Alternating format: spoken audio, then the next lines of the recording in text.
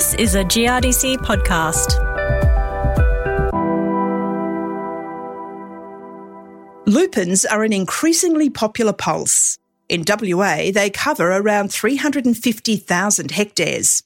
In 2019, GRDC and Liebey Group partnered to help lupin growers maximise establishment, yields and grain quality, and to reduce incidence of split seed, with the results now released.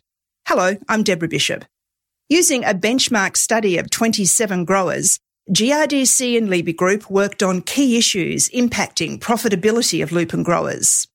Manganese deficiency and seed damage during harvest activities have become increasingly evident in recent years, resulting in split seed and yield penalties as high as 70%. Manganese management is a particular concern for growers in WA's northern wheatbelt sand plain country, which requires lime to increase the pH, but that makes manganese less available. I met up with Liebey Group's Chris O'Callaghan just out of Dalwallinu in WA's northeast to talk about managing manganese deficiencies, seed handling techniques to reduce split seed, such as limiting auger journeys and going easy on your rotor speeds, and the reasons why asking the experts to conduct your seed assessments is vital. Back in 2018, growers started to see a few issues appear with split seed in lupins, and there was some concern around some of the varieties may or may not have been worse than other varieties for split seed. 2018 was a pretty good year, and manganese deficiency was sort of seen as a primary cause of that split seed. So it started to come up at GRDC grower network meetings as an issue, and GRDC put a tender out to look at this issue a bit further and perhaps what some of the other issues and factors that might lead to poor germination percentages in lupins. We got the tender, and from 2019, the harvest of 2019, we started to benchmark some of the practices around lupin handling on farm. So you've been concentrating in this region where we are today, around Dalwallinu, is that right? Yeah, we focused on 27 farmers around the Dalwallinu region. This area of the northern ag region is known for lupin growing. In the sandplain soils, lupins have a lot of benefit in the sands, putting nitrogen into the soil and a good break crop as well. So what were some of the main concerns or issues raised by the growers? What have they learnt perhaps that they didn't know before through this project? One of the big key learnings has been around how do you assess germination or seed damage that can affect germination percentages, and everyone knew about split seed that's been caused by manganese deficiency. That's a very visual thing, but I think some people didn't know or weren't aware that there's also internal damage that can happen to lupin seeds through pretty heavy machinery usage or damage. So, the harvesting of the lupins, travelling through augers, and also the seeding systems that people use can cause a lot of internal damage, and you don't always pick that up visually. So I guess, one of the important findings was if you're unsure, if you're getting a new batch of seed or you think there might be some damage, get it tested. It's a cheap, quick turnaround sort of test you can do with DPIRD. So that visual assessment is a pretty poor indicator of germination success, you're saying? Yes, absolutely. Okay. Yep. The key insights from this benchmarking survey, it showed a germination decline of 25% from harvest to seeding. What are the growers taking away about that? How are you applying that in the field generally?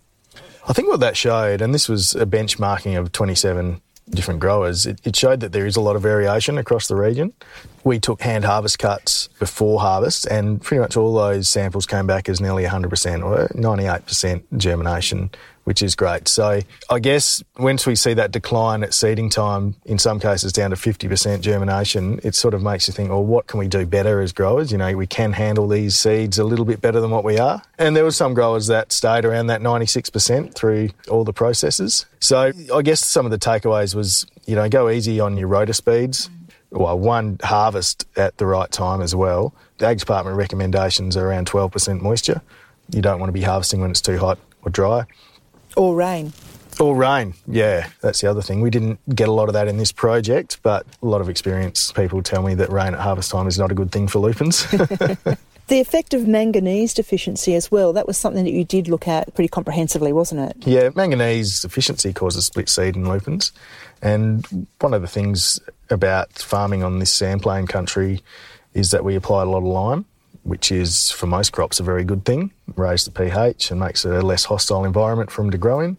But it does make manganese less available to lupin plants, especially in good years, high yielding years. We can see a lot of manganese deficiency around. So in those situations, applying a manganese spray is really important. So we met up with Rob Nankivell up here today. Is that what Rob's doing now? Rob was pretty excited to be part of this project with Liebey and GRDC, and he was explaining exactly that problem of applying lime and the manganese deficiency. What's his take from this, and is that something that is experienced by other growers? Rob's a very curious grower, and he's a good grower of pulses, of lupins, chickpeas, field peas, and he's always learning about how he can improve his farming system, so it's been great working with Rob. He's looking at how he's harvesting it, but he's also very aware of timing of manganese. He's always putting manganese on his seed paddocks, and he's putting manganese on a number of different paddocks, so he's got options come harvest time as to where he takes his seed from. So, yeah, very important to put that manganese on. But he's more aware now of also his handling practices as well, making sure that he's replacing cedar tubes, for example. He showed us that today. He's very diligent with that because damaged tubing can lead to more damaged lupin seeds. I suppose growers are always keen on the best practice recommendations. What have come out from this particular study that you can advise growers to have a think about?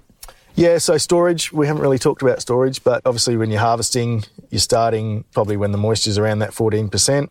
Number one, low rotor speeds. Number two, don't harvest after rain. Try and get your seed off before it rains. And then when you're storing it, keep it cool. Don't have any radish in your storage silos. And also try and limit the number of auger journeys that the seed takes. And if possible, put it through a newer auger. There was a bit of research done by the Department of Primary Industries back in the 90s that suggested that damaged augers can increase that damage to the lupin seeds.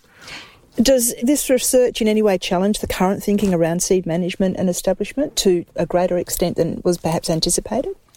I think it's validating some of that research that was done in the 90s, and I think as time goes on we forget some of these things, and this has really sort of brought it back into the spotlight and the forefront of people's thinking. What about the research findings around lupin varieties? There are some on the market that are used more predominantly than others, but the thin seed coat, any issues along those for the findings in the project? I think there's probably about 5 main varieties growing in this region, and we looked at them all in our benchmarking survey, and we didn't see any clear trends for any varieties really that were better or worse than each other. It was more about the mechanical handling.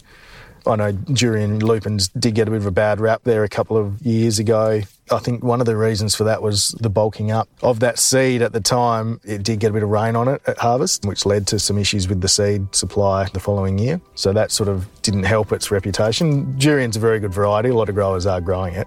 It's quite high yielding. So we didn't see anything in our study that suggested it was worse than anything else in regards to germination percentages. Chris, it's been great to talk to you. Thank you very much. Thanks for your time.